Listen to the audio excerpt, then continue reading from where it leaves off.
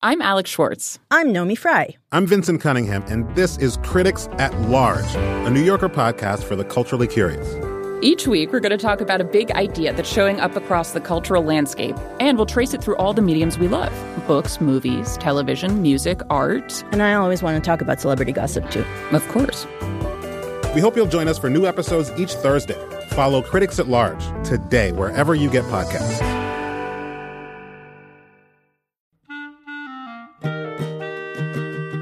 This episode of Livewire is brought to you by Progressive Insurance. Whether you love true crime or comedy, celebrity interviews, or news, you can call the shots on what's in your podcast queue. And guess what? Now you can call them on your auto insurance, too, with the Name Your Price tool from Progressive. It works just the way it sounds. You tell Progressive how much you want to pay for car insurance, and they'll show you coverage options that fit your budget. Get your quote today at Progressive.com to join the over 28 million drivers who trust Progressive. Progressive Casualty Insurance Company and affiliates. Price and coverage match limited by state law.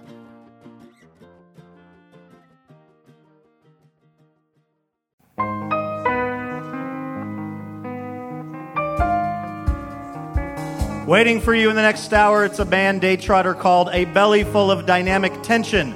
A writer who once drove 90 minutes just to see Eddie Van Halen's front door.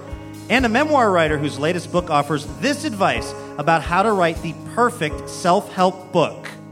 I am a complete and total up, which is exactly why I am equipped to write this book and tell you how to live. It's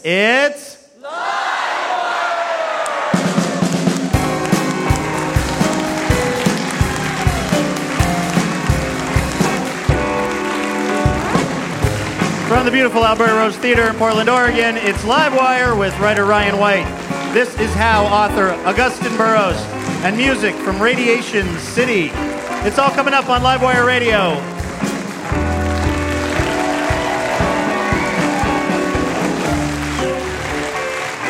Welcome to the show. I'm your host, Luke Burbank. You also have comedy from Faces for Radio poet. You've also had comedy from Faces for Radio, also poet Scott Poole, with the always relevant Reflections by the Pool, and music from our house band led by Mr. Ralph Huntley.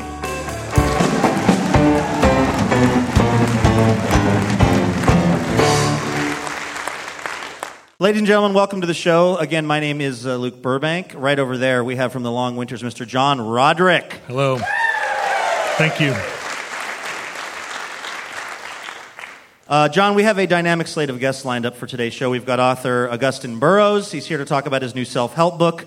We've got the Portland-based band Radiation City and a guy named Ryan White. He's a writer for The Oregonian, and he presents us with this essay about the guy that he thinks he is versus the guy that he actually is, which I think raises the question to you and to me. Do you want to know the guy you actually are? Because I vote for no on that for me. I say let sleeping, possibly drunk dogs lie. That is my approach. What about you? Well, unfortunately for me, I have made a rigorous study of myself. And I know exactly who I am, which is why I am catastrophically depressed. And every morning I wake up and take another inventory of myself and then roll over and sleep another 4 hours. So that's my life in a nutshell. Yeah.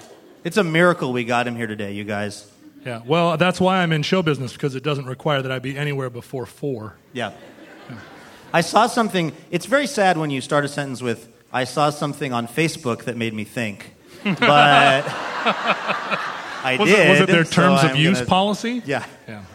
Somebody wrote something on Facebook that was like, think about all of the really, really mean things that other people have said about you. And if you don't think that's happened, think about all of the really mean things you've said about other people. And then think about the number of people you know, and then imagine them saying those things about you. And that was when I went into my depressive funk, and I called that 2012. Did not emerge from my bedroom for 1 year based on that information. Well, you know, we live in a culture now where everyone is depressed or has attention deficit disorder. And so we're all taking medicine. I'm assuming that everyone in here, if they're not on medicine, your kids are on medicine, or your grandkids are on medicine. And everyone is trying to solve are mental problems, when really being depressed is the only reasonable response to the world. And you are trying to medicate yourselves to a happy place where no real happy place exists. So, we'd like to start the show off on kind of a high note here on Livewire.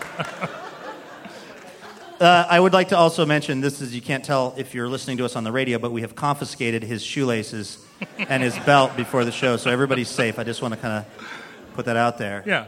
I mean, I feel like kids are wild animals, and they should be employed mostly building trail for the National Park Services. Mm-hmm. School is a total waste of time. I feel. Would you like me to go on? I feel like. Yeah, no, it's good. I think we've already. Yep, 4 lawsuits have already been launched in the time you've been saying these things. I keep forgetting that the teacher demographic is a big part of who listens to the show. It's pretty much our bread and butter, so you got to... Livewire radio and public radio in general is built upon people who, A, love tote bags as thank you gifts, and B, do in fact believe that the children are our future. Yeah. So putting them to work on the trails, railroad style, it's not going to go over well with them. Yeah, but think of the great trail system that we would have. Yeah. I would just like you to know that when you have a thought about me and the real person I am, Roderick, please keep it to yourself. That's my request to you. John Roderick, ladies and gentlemen. He'll be with us throughout the show. We have a great musical guest coming up for you right now. At the end of last year, NPR called our musical guest one of 10 bands you should have known in 2012, which you may not have known. And I'm going to be honest with you, we were all kind of judging you over it. A little bit, just a little bit. But you can hippen yourself up right now by listening to them play a track off their upcoming record, Animals in the Median. Please welcome Radiation City to Livewire.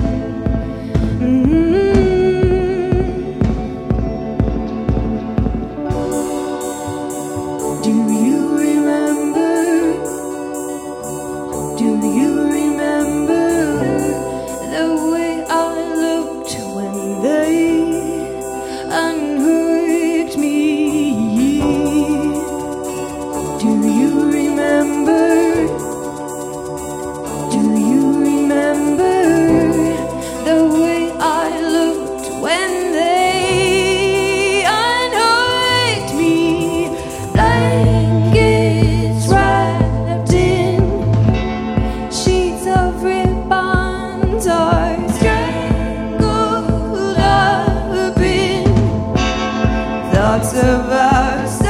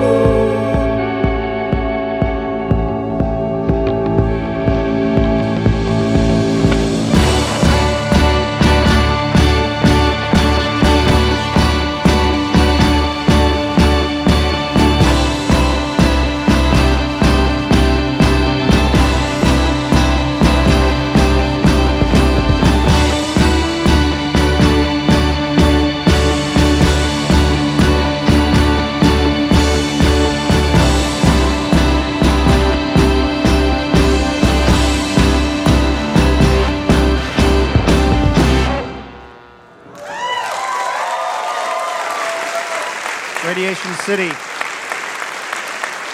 Right here on Livewire.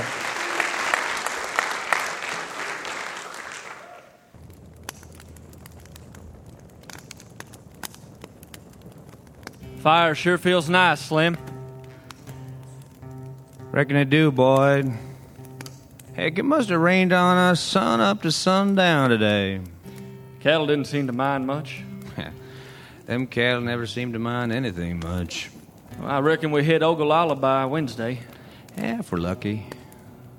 What's that song you're playing? Ain't no song. I'm just noodling. Sure is pretty. I ain't no good. Better than me. Yeah, well. Man, look at all them stars. Yep. Rough day like this always seems to melt away when you got a belly full of beans, strong arms wrapped around you, the sound of a guitar, and a view like that. Yep. Wait, what? Kind of makes it all worthwhile, you know? Yeah, but what'd you say about arms? Oh, what's up? Oh, like when you're in your tent and you're all kind of wrapped up, snug as a bug, and you're kind of hugging yourself. Oh. Yeah. Yeah.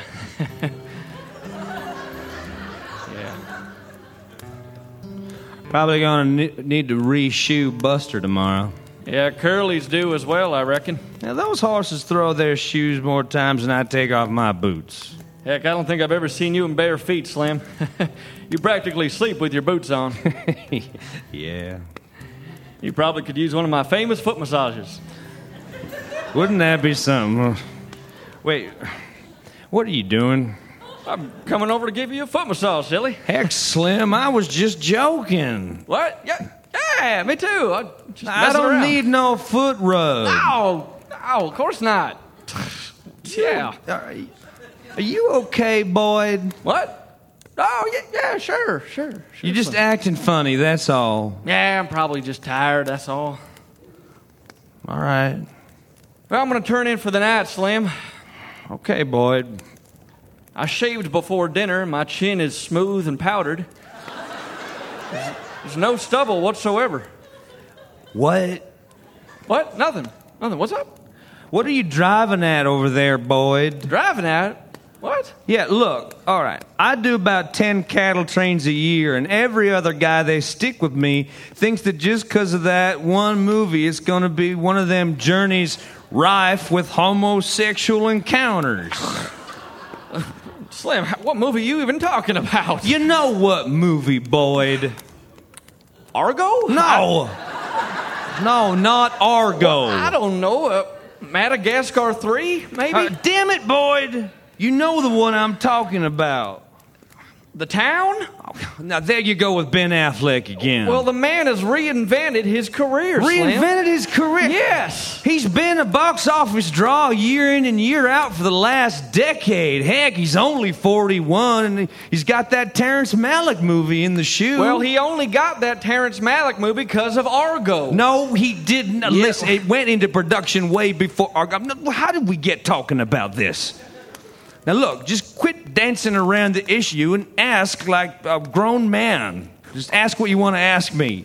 I reckon you finally stumped me on that one, Slim. I ain't got no clue what you're talking about. We're two young cowboys out in the middle of nowhere, you with your Stetson-like musk, and me with my dewy honeysuckle breath, and my tent flap that always hangs open, and... Do you know it's going to get down to about 35 degrees tonight? Whoa. I'll be in a minute. Okay. See you then. Sean McGrath and Andrew Harris. You're listening to Livewire with music, conversation, and comedy. We stimulate every part of your brain, including the part that's wondering whether or not you lock the front door. I mean, you do it every day. Like, how could you not do it? But then I guess it's possible. I mean, it's not probable, but it's possible. You know what? This is going to bother you for the rest of the show. Just go home, handle it, and then we'll wait. But you live where? That we're going with the show. We're just going to wait for you to catch up with us. which will feature writer Ryan White, author Augustin Burroughs, and more from Radiation City. We will be right back with more Livewire.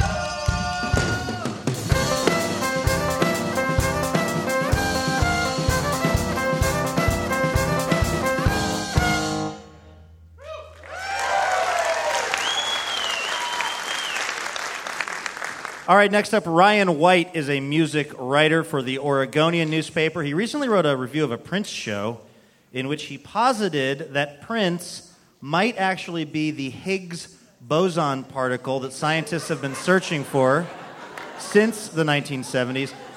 It's an interesting theory that a total of 0 scientists are now looking into. Tonight, though, Ryan brings the tale of the man he once thought he was, but sadly may never be. Please welcome Ryan White to Livewire.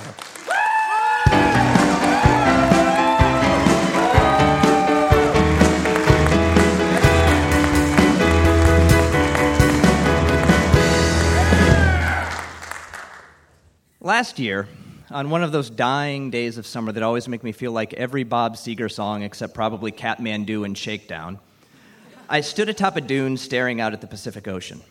On the horizon, kiteboarders skimmed across the water, and at first I thought, I could do that. And then I thought, I should do that. I imagined myself on the ocean, catching wind, grabbing air, bursting through a cool salt spray and into the bright wide open, at once untethered from, yet totally connected to the earth. Life and all its possibilities must seem limitless in a moment like that. Later, my obscenely fit friends and I would haul our gear to shore looking ruggedly awesome. Someone would start a fire by sparking a rock against his 5 o'clock shadow. Food would be grilled. Everyone would get drunk. Couples would wander off and have obscenely fit people sex under the stars. I guess I was imagining myself in Point Break.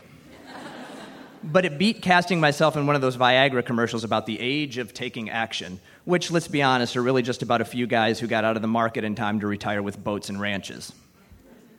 Anyway, there I was on the sand dune, dreaming like a young man, when the wisdom of a slightly older man came knocking. On my knee, apparently, because it was aching. Maybe it was the weather. Reality set in. The more likely scenario was this. If I managed to get up on the board at all, a wind gust would grab the kite, yank me in the air, crash me back down. Again and again, like a clown in nature's drunk tank. Probably I'd drown, only to wash up amongst the truly adventurous. Their mellows unfairly harsh, they would spark their fire, cook their food, drink their beer, have their sex. But it would be a melancholy, sexy time. And even dead, I'd feel bad about that. I went back to the rental to open a beer, search for some Advil, and sigh. Practical me is increasingly a problem. Practical me is full of nagging reminders about what happened when rugged me called more shots. Take camping. For 2 glorious years, I was a platinum member of Marriott's rewards program. I got a bottle of wine every time I checked in. Nature's never given me anything but a sore back. But I have a friend who also doesn't like to camp. He did, however, buy a Jeep once, and he felt like he should take it camping. So we set out with cheap gear and no food. We hiked in, turned around, got back in the car, stopped at a store for food and beer, drove to the campground, made a sad, useless fire that didn't so much flicker as wheeze. And finally, when we turned in, we spent all night saying, "Did you hear that? What do you think that was? Is it hungry?" I've snowboarded once. Never have I been so proud to do something not as well as the 6-year-old who shot past me just off the lift. A 6-year-old who probably made a dozen more runs that day while I hunched sipping a Mountain Dew like the oldest sap ever conned by X Games marketing. A sap certain his tailbone had been driven through his spleen. Cowboy work? Tried it. Moved cattle in Eastern Oregon. Bought an Indiana Jones hat for the occasion. Did I know how to ride a horse? Of course not. Did the horse know I didn't know how to ride? Absolutely. Was I asked to work an edge of the canyon on my own? Strangely, yes. Or maybe not so strangely. It was a pretty convincing hat. I nudged the horse into gear and ambled off, giving a pull on the front of my hat and trying to spit cool. We came to a pond, whereupon my trusted steed took it upon herself to stop for a drink, and then just kind of hang out. We talked. I asked her thoughts on perhaps moving. She cast a weary eye back at me, bored. I hopped down, grabbed the reins, and tried to walk her along. We got halfway up the hill when she figured that was far enough. I climbed back up and gave her a kick as I'd been instructed. Interesting thing, spurs exist for a reason. I was wearing hiking boots, the hat having eaten up most of the budget. Another weary eye my way.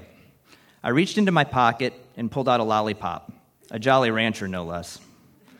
I went to work on the problem until the business end of the sucker popped off and jammed in my throat. In that moment, I had one thought. Someone's going to tell my mom I choked to death on a piece of candy atop a horse I couldn't reason with. In the ensuing panic, I managed to perform the Heimlich on myself using only the saddle horn and the weight of my embarrassment.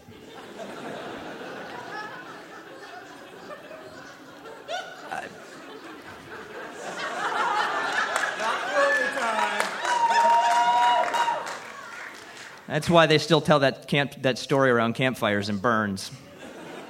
When I got back to Portland, I left the hat in the trunk of the rental car. I wasn't going to need it, just as sure as I don't need to invest in a wetsuit.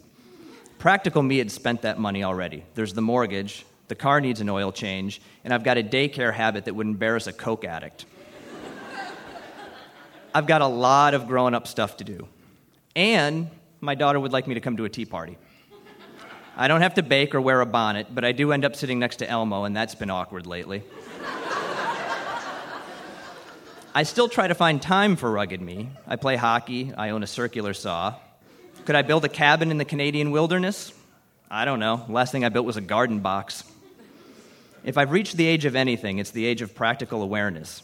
The truth is, standing on the dune, that water looked cold, and there's no rule that says you have to spend the day in the ocean to make a fire and drink. I checked. Plus, I like those tea parties. More than bumming out the beach bums, my untimely demise would negatively impact my ability to be dad. And I've been digging that a lot. Rugged me might not like it, but I'm cool with it. I'm old enough to accept that I'm no longer the guy I never was.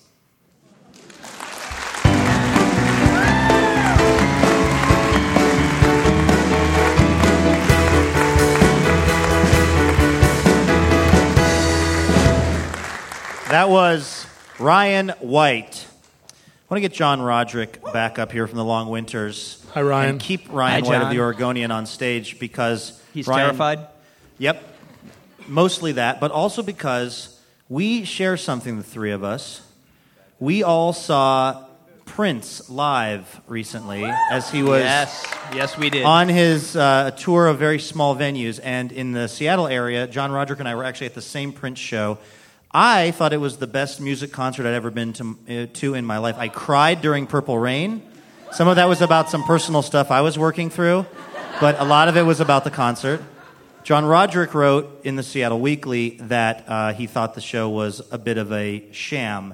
So, A, we can't be friends anymore. And B, we have another music writer here who saw them as well. Roderick, let's start with you. Why are my feelings invalid when it comes to crying during Purple Rain? Well, obviously Prince is a master, one of the great artists of our time. And I am not a person who's going to sit here and say that Prince can't do whatever he wants. I have enjoyed watching Bob Dylan fart into a shot glass for the last 30 years. Yep. And call it music. And that was the farting into a shot glass tour, so people should have known what they were getting into. But what Prince did was he said, I'm going to go play the clubs.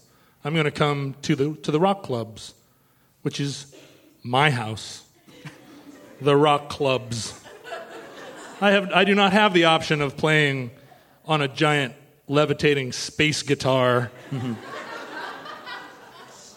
The clubs are where I live, and Prince came to the club, my club, charged $250 for a ticket, and he played his stadium show with the stadium light show and the stadium set list and the stadium guitar sound and everything was the stadium, the big screen with all the Art Institute video programs, like people walking. It was in weird slow when motion. video toasters went by. Video toasters. That was an odd throwback to it was basically screensaver Windows days. 95 screensavers. Yeah, exactly.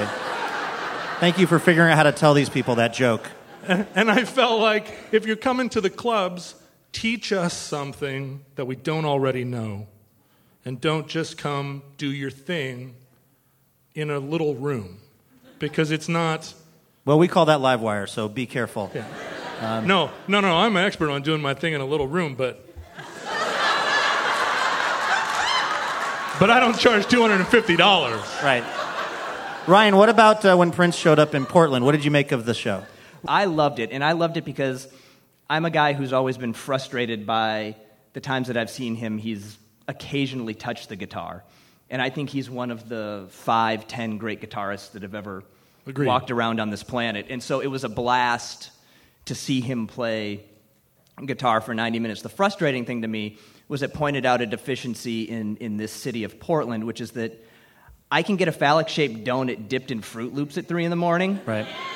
But I can't buy an electric guitar at 3 in the morning. And I really wanted to buy an electric guitar when I walked out of that show. Yeah. The parents of America have instituted a 3-day waiting period for people buying electric guitars. Say that as one of the parents of America. Okay, so this was the big thing when Prince did this tour because he played very small venues. The spot he played in Seattle held 1,200 people, right? He wasn't going to play any of his big hits, or we should say most of the concert was songs that no one had heard before because they were off of a record that, let's be honest, none of us bought, right?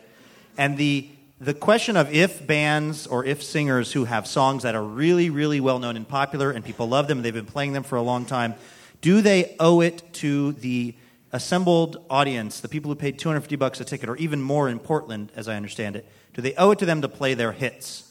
Music writers. Ho! Some artists, you want to hear the hits.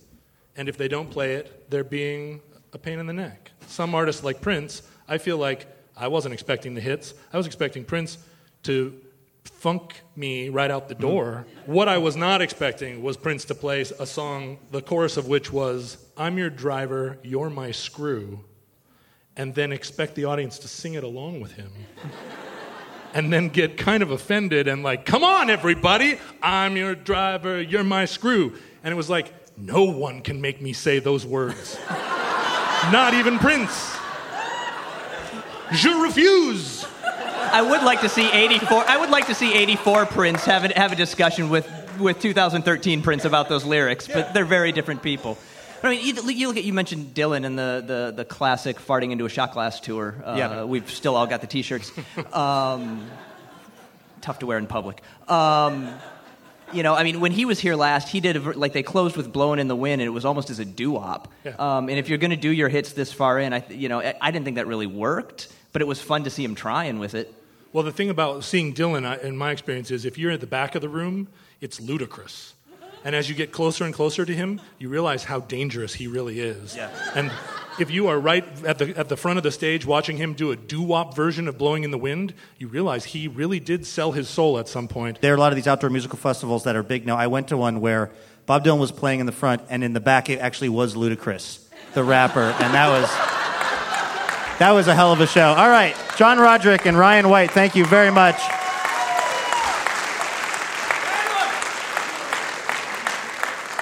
You're listening to Livewire Radio, sponsored in part by Ergo Depot, an ergonomic furniture pioneer located right here in Portland, Oregon. Or if you're not here, it's located right over there in Portland, Oregon.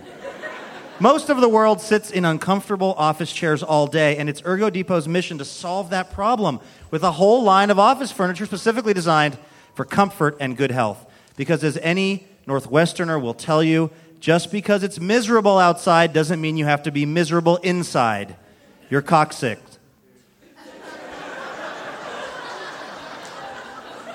More information can be found at ergodepot.com. Welcome back to Any Questions. I'm Jonathan Dimbley, broadcasting today from Harsford Studios in the Windmill Centre, Deddington, Oxfordshire.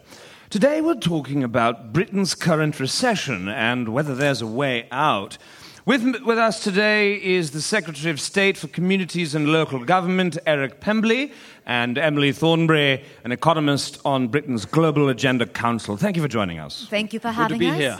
So as you know, we take our questions from Twitter.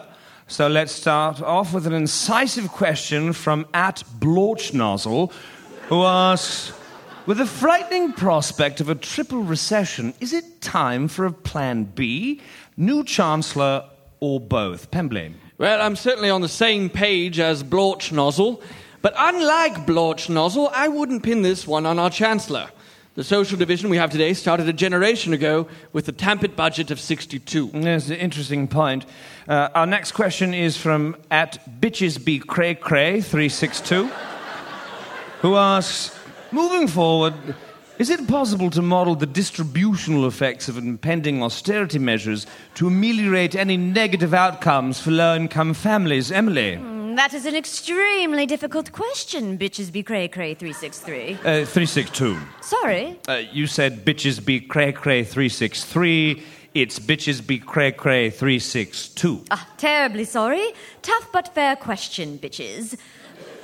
Modelling is always difficult with austerity measures because every culture is different. But I think we can look to Greece to tell us. Sorry to interrupt, but we have a suggestion from @I like big butts and I can lie 73, who says, modelling isn't the issue. We've seen the distributional effects of austerity during economic retrenchment in the Wellington budget and as a micro-simulation. It failed miserably. Wow. I like big butts and I can lie. 73 normally has such cogent things to say, but I believe he is way off the mark here.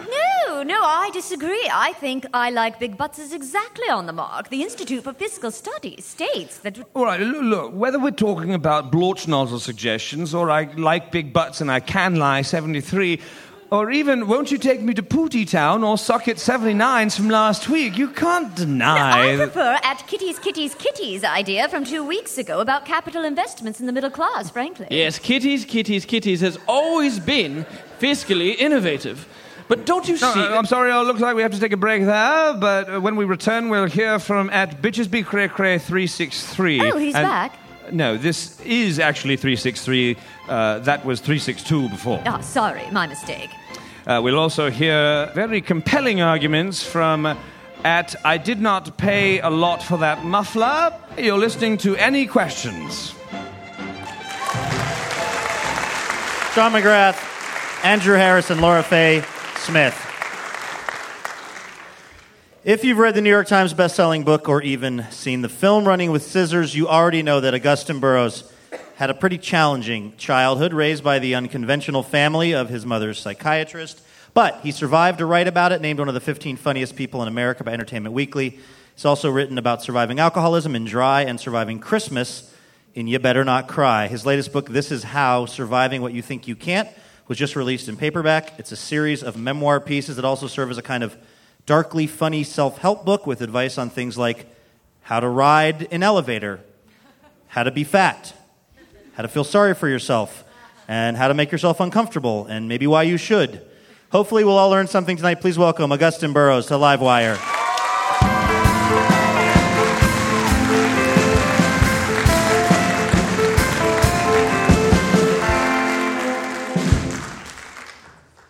Well, hello there. Hi. You were talking backstage about doing sit-ups, and you were saying you were self-conscious about your physique these days. I believe the quote from you was, "Because I eat."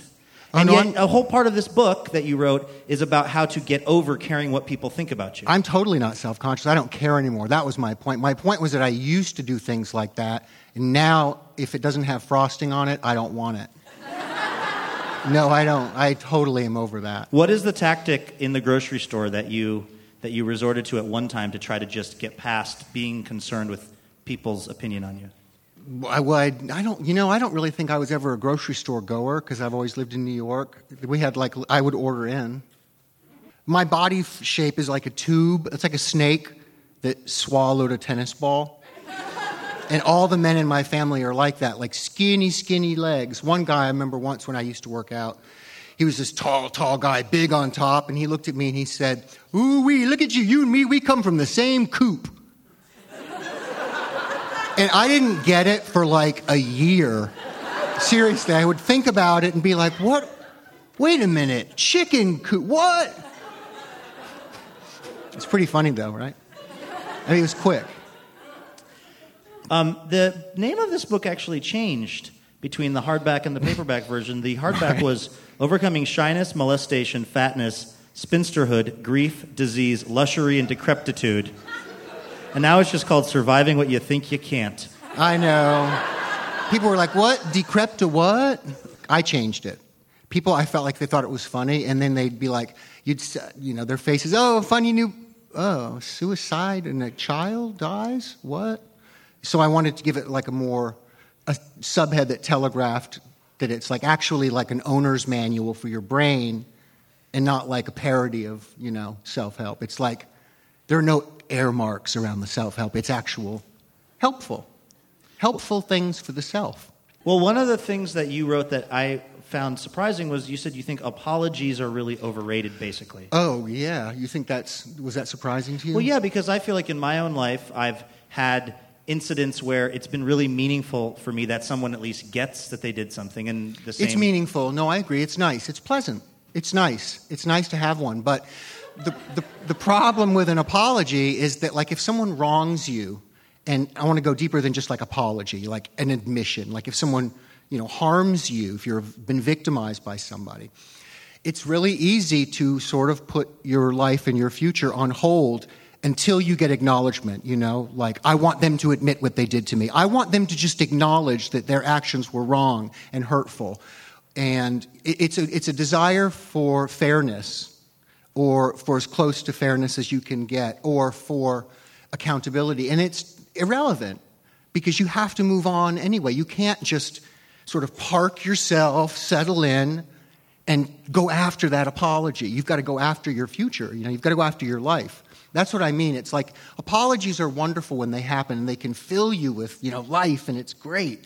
But don't wait around for it. It's like if someone drives over your foot and then they drive away, you can either figure out, how you're going to walk with your new bionic foot or what you're going to do, or you can, contact lawyers and send out the bloodhounds and try to track that bad person down, which is, life-sucking.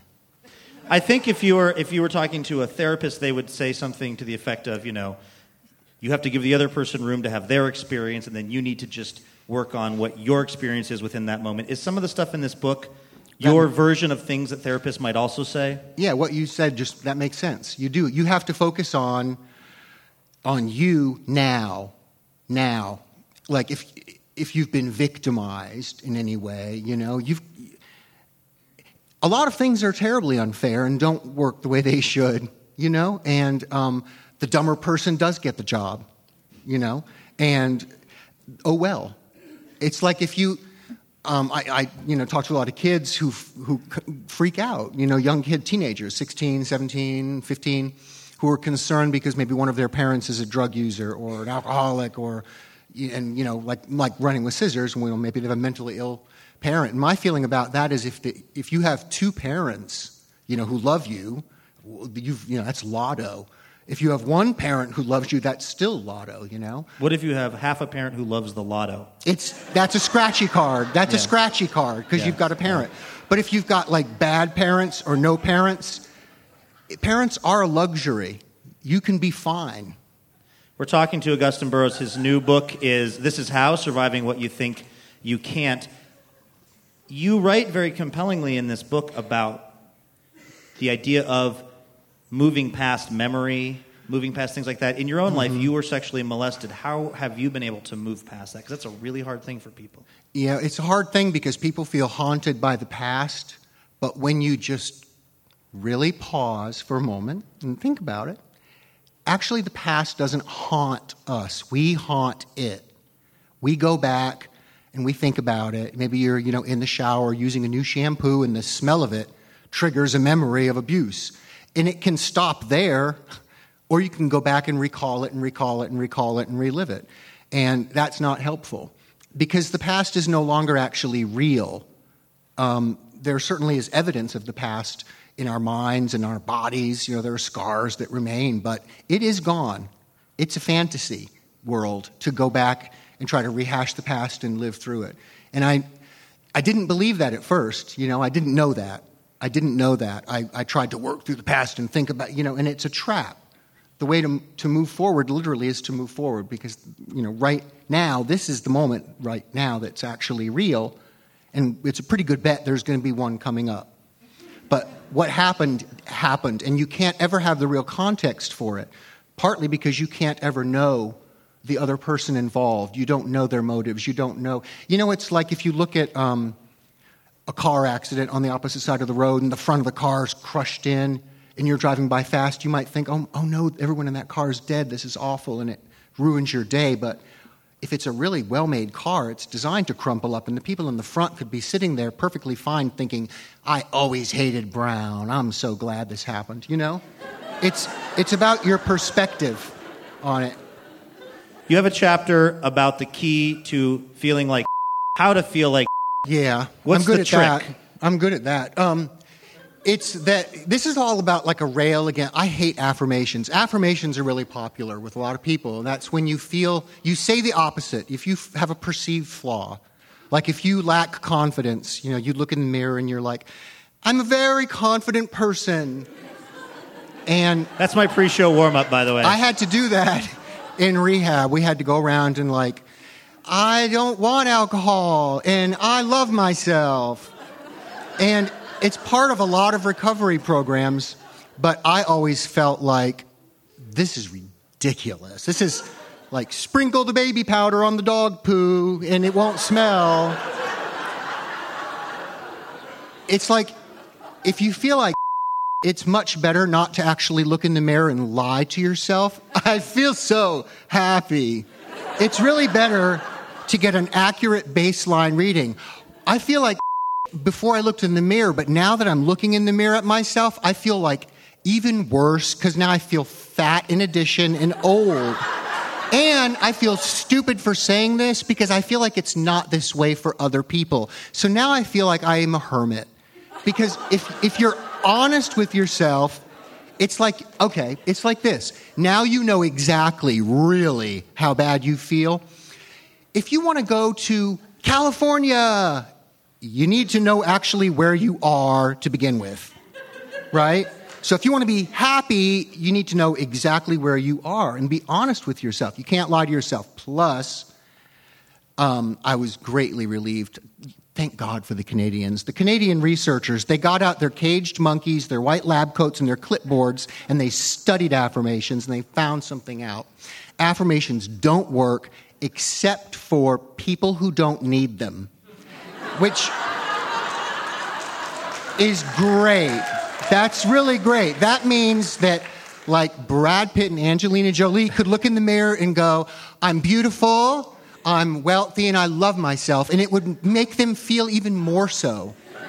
It's like, so affirmations don't belong, and that's what I'm saying about that chapter you asked. Well, let me ask you this then. You are somebody who's been through a lot in your life, and yet now you have written books that have been on the New York Times bestseller list. They've been made into a film. You've enjoyed a tremendous amount of success. People are big fans of yours. Do you have way fewer problems now than you used to have? No, I have more. No, the problems are different. They're because it's all internal. My head is the same, unfortunately, that it's always been. So the difference is that, like, I go out on, like, here I am in public. Hi, wow. I would never travel I would never travel normally or leave the apartment ever. I'm a hermit.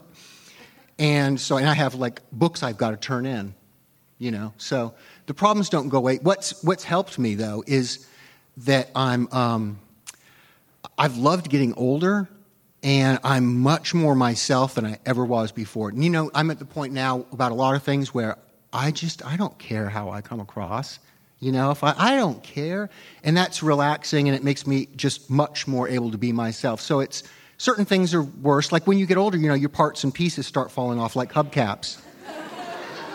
And I was talking to one of the musicians, and we were both like with our glasses, like up there, because there's no good place. And it's like, why can't they fix that? We were saying, it's stupid. Give me baby. Why can't I have baby eyes put in or something? Can't we grow them? Well, it's hell on the babies. I feel like if you're a writer, there's wait lists for everything. And my heart's good enough, my liver, whatever, it's fine, I guess. But give me some baby eyes. I need them to see things. Or dog eyes. I don't actually need color, so dog eye. But I like dogs. Yeah. I like babies, too. We are really pushing the scientific envelope on this show today. Well, Augustine Burroughs, I think it's a fascinating book, and I think everybody should grab it. And congratulations on all of your work, and thanks for coming on Livewire. Thank you for having me. It's been a blast.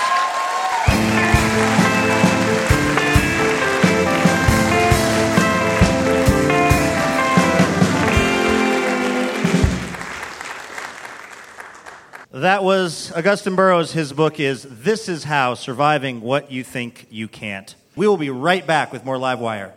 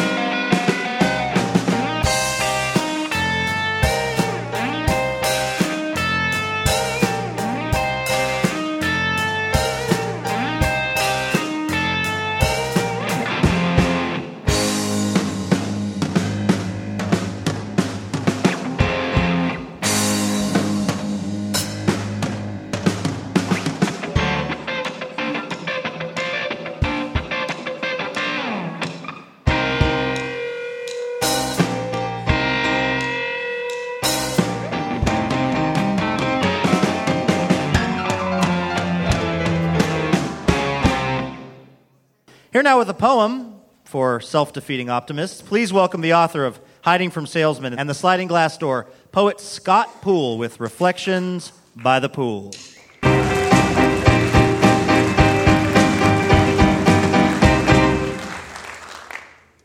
How to feel bad.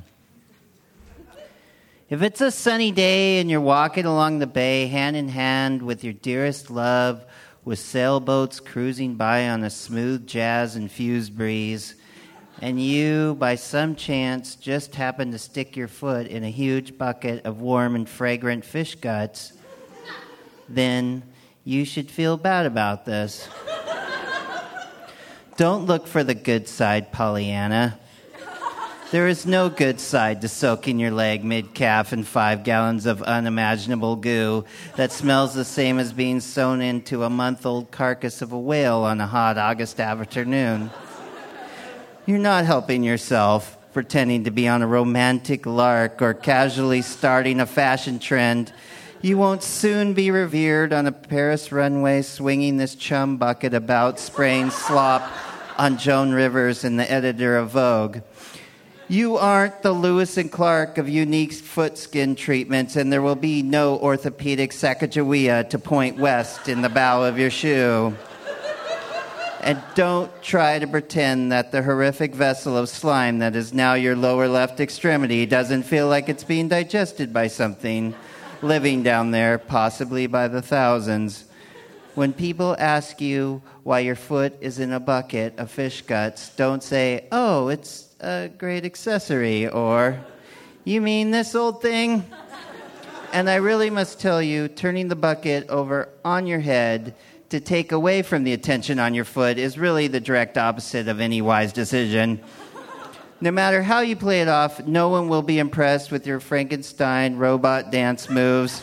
Your reenactment of a Gilligan's Island episode will be amateur at best. And the Professor and Mary Ann won't be rushing to give you a sensory deprivation study.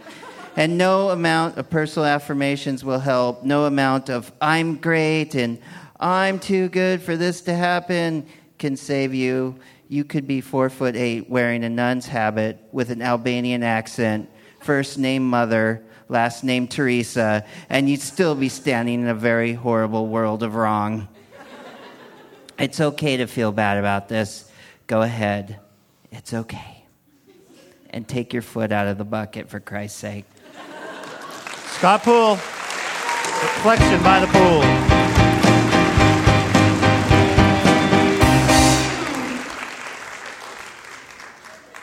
All right, so here we are at the nearly the end of the program, and John Roderick from The Long Winters.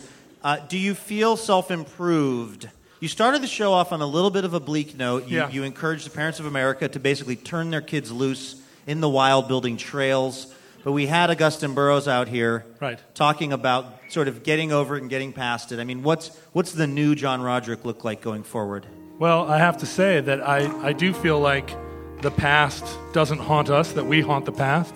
I thought that was brilliant, and I'm resolving to look for other people from my coop, and to not obsess over how bad this morning went, or how bad earlier tonight during the show was. Mm-hmm. I'm just going to think about now, the present moment, and I feel like I have so much to live for and so much to be happy about. You know, it isn't that I don't want to be happy. It's that I feel like feeling like you deserve to be happy is a kind of egotism. But I'm going to abandon that way of thinking, and I'm going to say I deserve to be as happy as the next formerly unhappy guy. Words of hope here at the end of this edition of Livewire.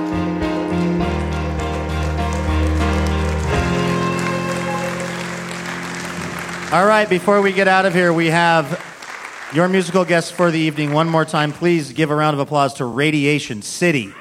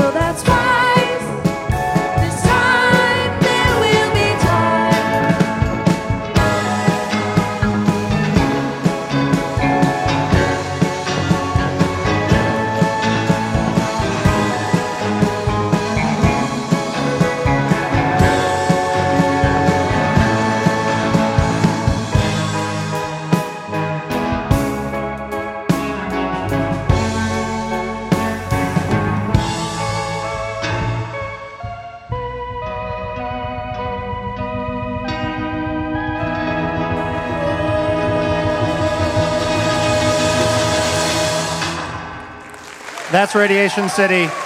And that's our show. Thank you so much.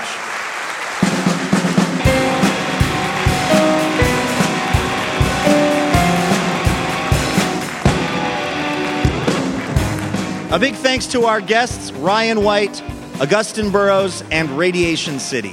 Our house band is Ralph Huntley, Jim Brunberg, and Ben Landsverk. This show is made possible in part by our sponsors, New Belgium Brewing Company, Whole Foods Market, Ergo Depot, and Burgerville. Additional funding provided by the Regional Arts and Culture Council and Work for Art. The Oregon Cultural Trust and listeners like you fine people. Hotel accommodations generously provided by the Hotel Deluxe. Our executive producer is Robin Tenenbaum. The show is also produced by Courtney Haumeister and Jim Brunberg. Faces for Radio Theater are Sean McGrath, Tricia Ferguson, Andrew Harris, and Laura Faye Smith. Our head writer is Courtney Haumeister. Show writers are Sean McGrath, Jason Rouse, and Scott Poole. Sound effects and direction by Jason Rouse. Our technical director is Jonathan Newsom. Our house sound by Graham Nystrom. Stage management by Mark Bauk. Show theme is written by our house band and Courtney Vondrali. Livewire is created by Kate Sokoloff and Robin Tenenbaum. For more information about Livewire, visit livewireradio.org. You can download our podcast on iTunes, Stitcher, or SoundCloud, and find us on Twitter and on Facebook at Livewire Radio.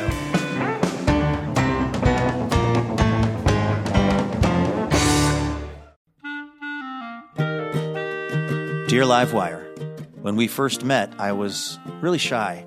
I had no idea we'd spend so much time together, or that you'd be one to fill my heart with joy and make me want to be a better person. Oh, I'm sorry, I didn't know you were here. I was busy reading a review from one of our many rapturously smitten listeners. Oh, wait, actually, no, sorry. This is from Elena. Anyway, the point is, it would be really helpful if you wanted to leave us a review. Feel free to say really nice things about us, and we'll even read them now and then on the show. So you might hear your review of Livewire read on the program itself. Reviews help other people hear about the show, and then we can keep doing this for a long time because we love having this job. Thank you so much if you've left a review, and if you're about to leave a review, you can go ahead and do it right where you get the podcast.